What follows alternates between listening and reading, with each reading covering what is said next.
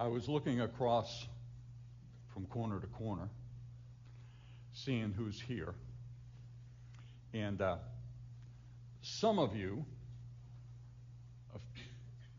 half of you, may recall that about 14 years ago, I did a sermon series that I called The Life and Times of Jeffrey B. Adamson. Beth is wagging her head up and down. Okay. Some of you are going, what? When I said a few minutes ago about a few things I did well and a few things I wished I had never done, that was probably a sermon series that worked as well as any, because through that sermon series, I was able to take what was going on in our world and what did the Bible have to say about it. How does the Bible address various things in our lives that are real? And so I'm going to revive that, and I'm going to spin it off, and over the months that I'm preaching from time to time, I'm going to talk about trying to weave the two things together a little bit. Last week seemed to strike a chord too when I talked about for such a time as this.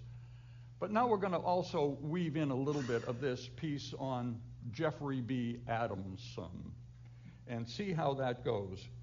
I began with Jeffrey's birth and moved through all the stages of his life and the challenges that we face. But in the 14, 15 years since I preached that, a lot of different things have happened in our world.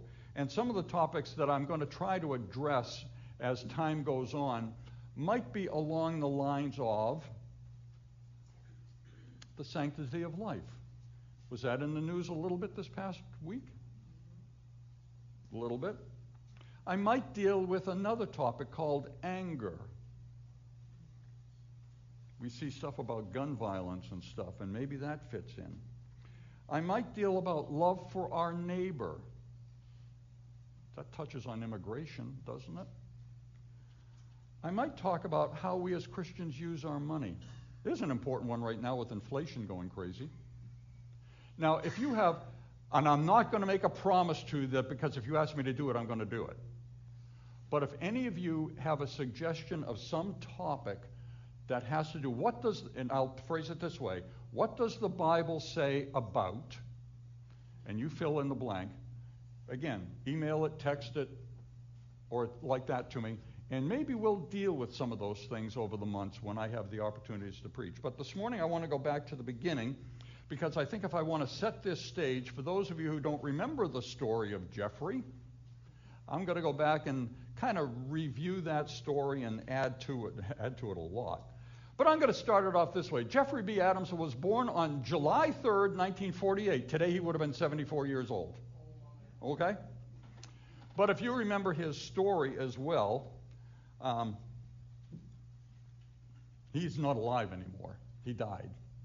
We dealt with death. That was one of the topics we dealt with.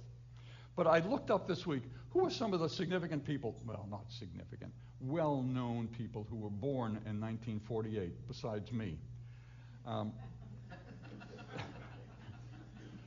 Samuel L. Jackson, he was one. Billy Crystal, Olivia Newton-John, Alice Cooper, Jim Carter from Downton Abbey fame, and of course, the Beaver. Jerry Mathers, remember the Beaver? Okay, he was born then. And they all became rich and famous. Jeffrey B. Adamson did not. No, Jeffrey B. Adamson was just a regular kid who became a normal teenager, who became a rather average adult man. But when all is said and done, he lived an extraordinary life. But I don't want to get ahead of myself. But over the months, we'll think about that. But I want you to think a little bit about the world, because this is what I'm trying to deal with in this whole series, is the world in which we live now, and try to put it in a context that might be interesting to think about. The world into which Jeffrey was born was an interesting world. When little Jeffrey was born, let's make him a real person, okay? With a real mom and dad. We'll call his father Ernest and his mother Mary. And when Jeffrey was born in Concord Hospital, it was the happiest day of their life. When they brought him home to their home in Chichester, it was just so exciting. Jeffrey weighed 9 pounds, 3 3/4 ounces. He was 19 and a half inches long, and he had a shock of dark curly hair. Do you see him? There he is. Okay, I want you to see him. Actually, 1948 was, for the most part, a pretty good time to be born. World War II had come to an end. The nation was on an uprise. People had some excitement over what might happen. Things looked better. Harry S. Truman won re-election over Dewey. Things looked good. Workmen's compensation laws were passed in all 48 states in 1948. It's easy to remember, 48, okay? 1 million households, finally in 1948, the number hit 1 million homes had a black and white TV. I think between us right here, we probably have 1 million TVs in our homes. Yeah? I heard this week, as I listened to the Red Sox play Cleveland, that 1948, Cleveland won the World Series, and they haven't won since. A new home in 1948 cost $7,000. Julie and I have a young friend. She grew up in our church when we were down in Lowell. She's the same age as our son Tim. They just closed on a house this weekend. $1.2 million. Not bad for a kid who grew up in a lousy little duplex. Doing okay for herself. The average income in America in 1948 was $3,000. And I had to look this one up. Do you know how much gas was then? 16 cents a gallon. I did a little math. I had to fill my car up this week, and I took the dollar amount, divided it by the 16, and I said I could have gotten in 1948 487.3 gallons. 487 gallons for what I paid this week to fill this thing up. Kind of different. Hamlet won the Academy Award for the best movie of the year, but of course back in 1948, Nazarenes weren't allowed to go to the movie theater. So none of you would have seen it. It was a great year to be born, but it wasn't a perfect year, not by a long shot. In 1948, the Supreme Court ruled that religious instruction was no longer legal in the public school system. Babe Ruth died in 1948 at the age of only, I think it was 53, after a 2-year battle with cancer. A nonviolent disciple, Mahatma Gandhi, was assassinated. I mean, it just seems wrong. Nonviolent and assassinated in 1948. Life expectancy, most of us in here would have been dead in 1948 because it was only 62.9 years. There's a few of you who would be alive, but most of us would have been long gone. Things have changed. Things have changed, but they're much the same. It was the best of times and it was the worst of times, and it was the world into which little Jeffrey B. Adamson was born. Oh, there's one more thing I need to tell you, and this is really where the whole sermon is going this morning. And I didn't get this off the internet. I didn't get it out of a history book. I got it straight from God's Word. The Holy Spirit was present in the world in 1948. The Holy Spirit was present. How do I know that? Because the psalmist told me that. Where can I go from your Spirit? Where can I flee from your presence? If I go to the heavens, you are there. If I make my bed in the depths, you are there. The Holy Spirit was present. You see, the whole thing, God is Trinity, Father, Son, and Holy Spirit. The Spirit of God was moving over the water. Genesis chapter 1, verse 2. I found it kind of interesting. I want to put another verse up here, and then I want you just to think with me a little bit. The Spirit and the bride say, come. I don't know if you can see this. The laser doesn't show very well. But at the very beginning of Scripture, Genesis, the third sentence in the Bible, the Holy Spirit is there. 10 sentences from the end of the Bible, the Holy Spirit is there. Do you think the Holy Spirit was there in 1948? Do you think the Holy Spirit is here in 2022? Do you think that even without a senior pastor in charge, the Holy Spirit is still with us? Yes. Yes. The Holy Spirit of God is with us at all times.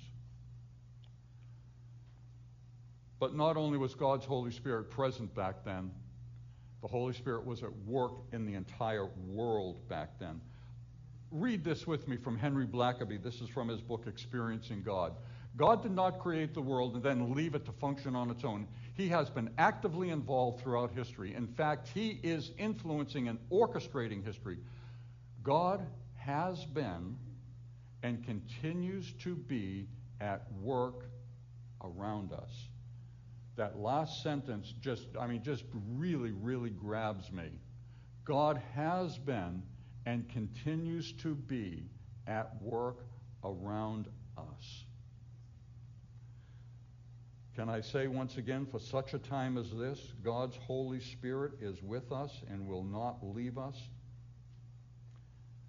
And I can hear some skeptics saying, well, you can prove that, Harry Truman was elected or re-elected president in 1948 because we've got video of it. There's tapes of it. We can see that.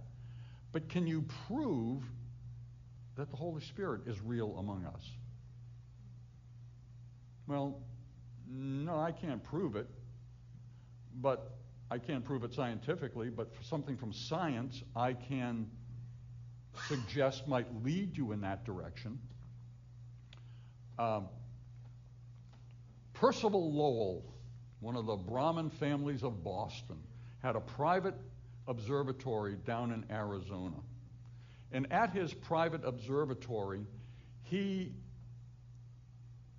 could see the planets out there, and then what was at that time the farthest known planet was Uranus. He could see that, but he believed with all of his scientific knowledge and evidence that something was influencing it. It just didn't seem to be acting like the other planets. And he said, there's got to be another planet beyond it. There's got to be.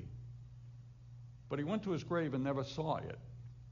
It was only about 3 or 4 years later, another astronomer with a much bigger telescope found Pluto and said, he was right. There is another planet that was maybe with its gravitational pull making an effect, making something happen out there. It's interesting. I can't prove the Holy Spirit is here, but I can tell you there's an effect. I see him working in my world. I see him working in my life. I see things going on. The Scripture refers to the presence and work of the Holy Spirit, and true, we can't see the Holy Spirit,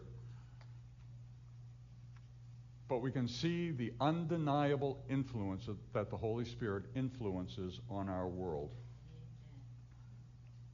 That must be why the first and most frequently used symbol for the Holy Spirit in the Bible is wind. Ladies and gentlemen, it was way too many years ago that I took 6 semesters of New Testament Greek. I counted them up this morning. To the best of my knowledge, I did 22 books of the New Testament in Greek, meaning I had to take the Greek and translate it into English. I had to have known something then. I know almost nothing of it anymore. I don't want to know Greek. But I know one word in Greek that is always translated wind. It's also translated breath. Isn't that, those seem like 2 totally separate words, don't they? Breath, but wind. And it's the word pneuma. And it's the word that is so often used of the Holy Spirit, this breath of God that comes upon us. The Holy Spirit is like wind, present but unseen. at work, moving and influencing our world, Jeffrey's world, and your world as well.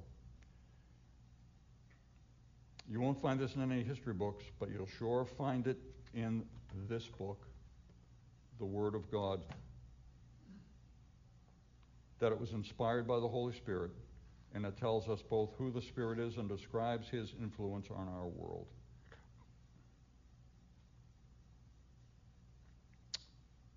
God's Spirit was active, and I believe for such a time as this, is active and needs to be active in your life, my life, all of our lives. The Holy Spirit was at work redeeming a fallen world, and the Holy Spirit is active among us today and needs to be. You see, the world of... Now, in case you haven't picked it up, let me make sure for those of you who are a little slower than the others around you, or the person next to you say, you didn't get that already? Jeffrey B. Adams' son. You are all Jeffrey B. You're God's son or daughter. A child of God. Adam's son, Adam's daughter, hence the choosing of the name. This is your story. This is just stuff it's fictitious, but it's real. It's you, it's me. How God works in our world. You see, the world into which Jeffrey B. Adamson was born into back in 1948 was nice in some ways, but believe me, it certainly wasn't a paradise. Little Jeffrey B. Adamson was born into a fallen, sinful, and dangerous world. In fact, this cute, sweet, cuddly little Jeffy, when he was born, was sinful at birth, and I mean sinful. What does the Bible have to say? For I was born a sinner, yes, from the moment my mother conceived me.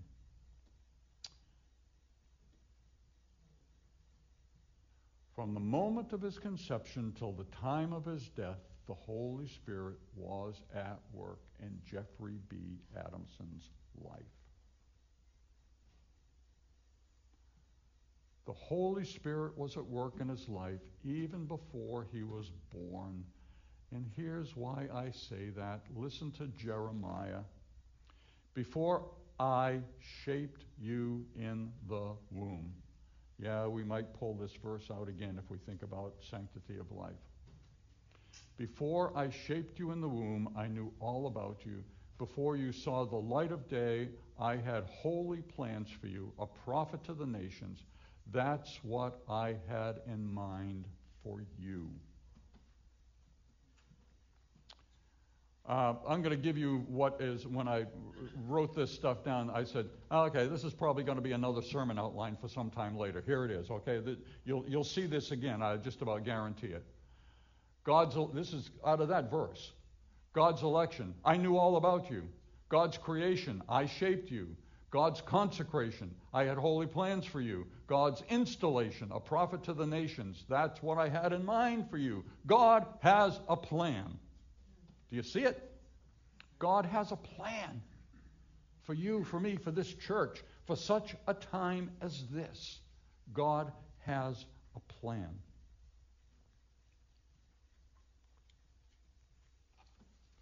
I really like this paraphrase from the Message.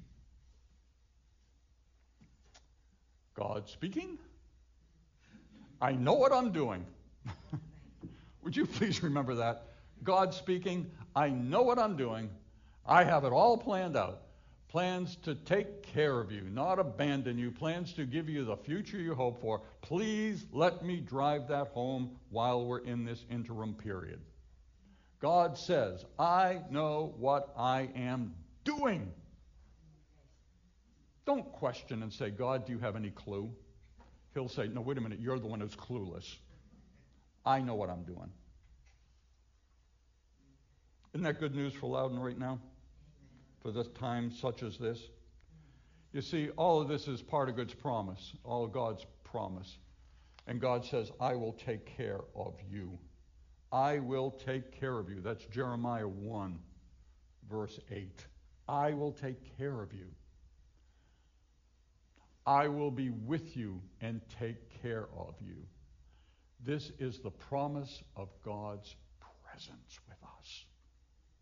God's presence here for such a time as this. I will be with you as you do this day after day after day, right up to the end of the age. God says, I will be with you. I want you to see God's enablement. He says, I will make the impossible possible. Ever seen anything that's impossible?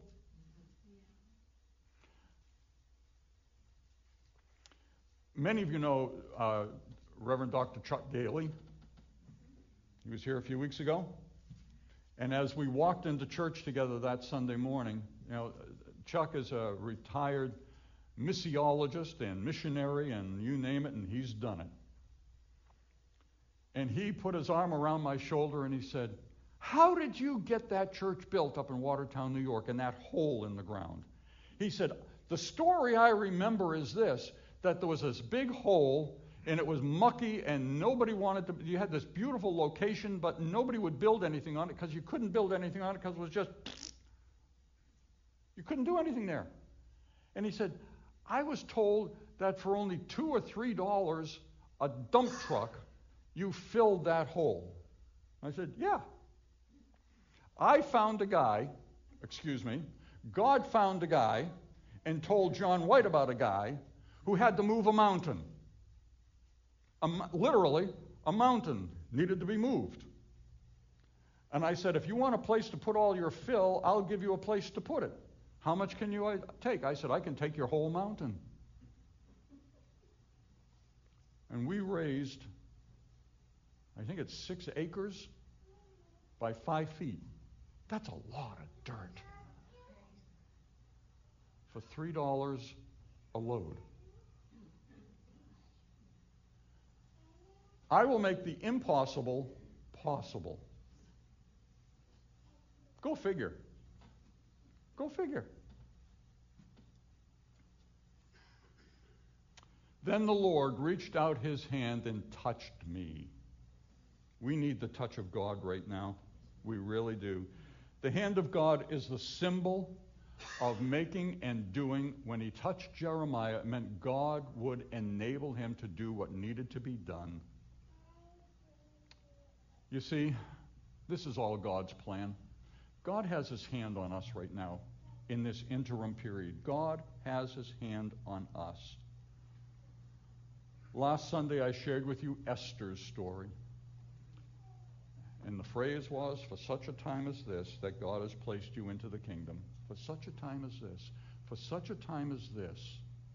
You see how these two stories come together? If you don't, let me help you with it, and I'll tell you some more. But for such a time as this, God has a plan. God knows what he's doing in all of this. You see, God knows you by name. He knew Esther by name, and that's why he called on her. If God the Father, have you ever heard John White ever say this? If God the Father had not sent his Son into the world to die for the whole world, he would have sent his Son just for you. That's because, that's how much he loves you. Yeah, I know it's one of the themes of my life. It just is. And these pieces just all swing in together. Because Jeffrey B. Adamson was born into such a sinful state and in such a sinful world, he was unable to pursue God at all. That's why God set loose the hound of heaven, the Holy Spirit, to touch him. And you and I need that same Holy Spirit guiding us and showing us where we need to be going. That Holy Spirit conspired with God the Father and God the Son and his church to redeem Jeffrey. And between every line in the story of his life and times of Jeffrey B. Adamson, you're going to see the Spirit of God. So concludes the first chapter and the life and times of you and me, because you're Adam's son or daughter. And I think it's the first 2 Sundays in August I'll be preaching again, and at that point, we'll pick up this story and see what chapter 2 and 3 might look like, and then maybe in September and October we'll see what chapters 4 and 5 look like. And we'll maybe in November and December see what a couple more chapters look like. But see where the Lord leads us. You know why? Because you and I are Jeffrey B. Adams' son or daughter.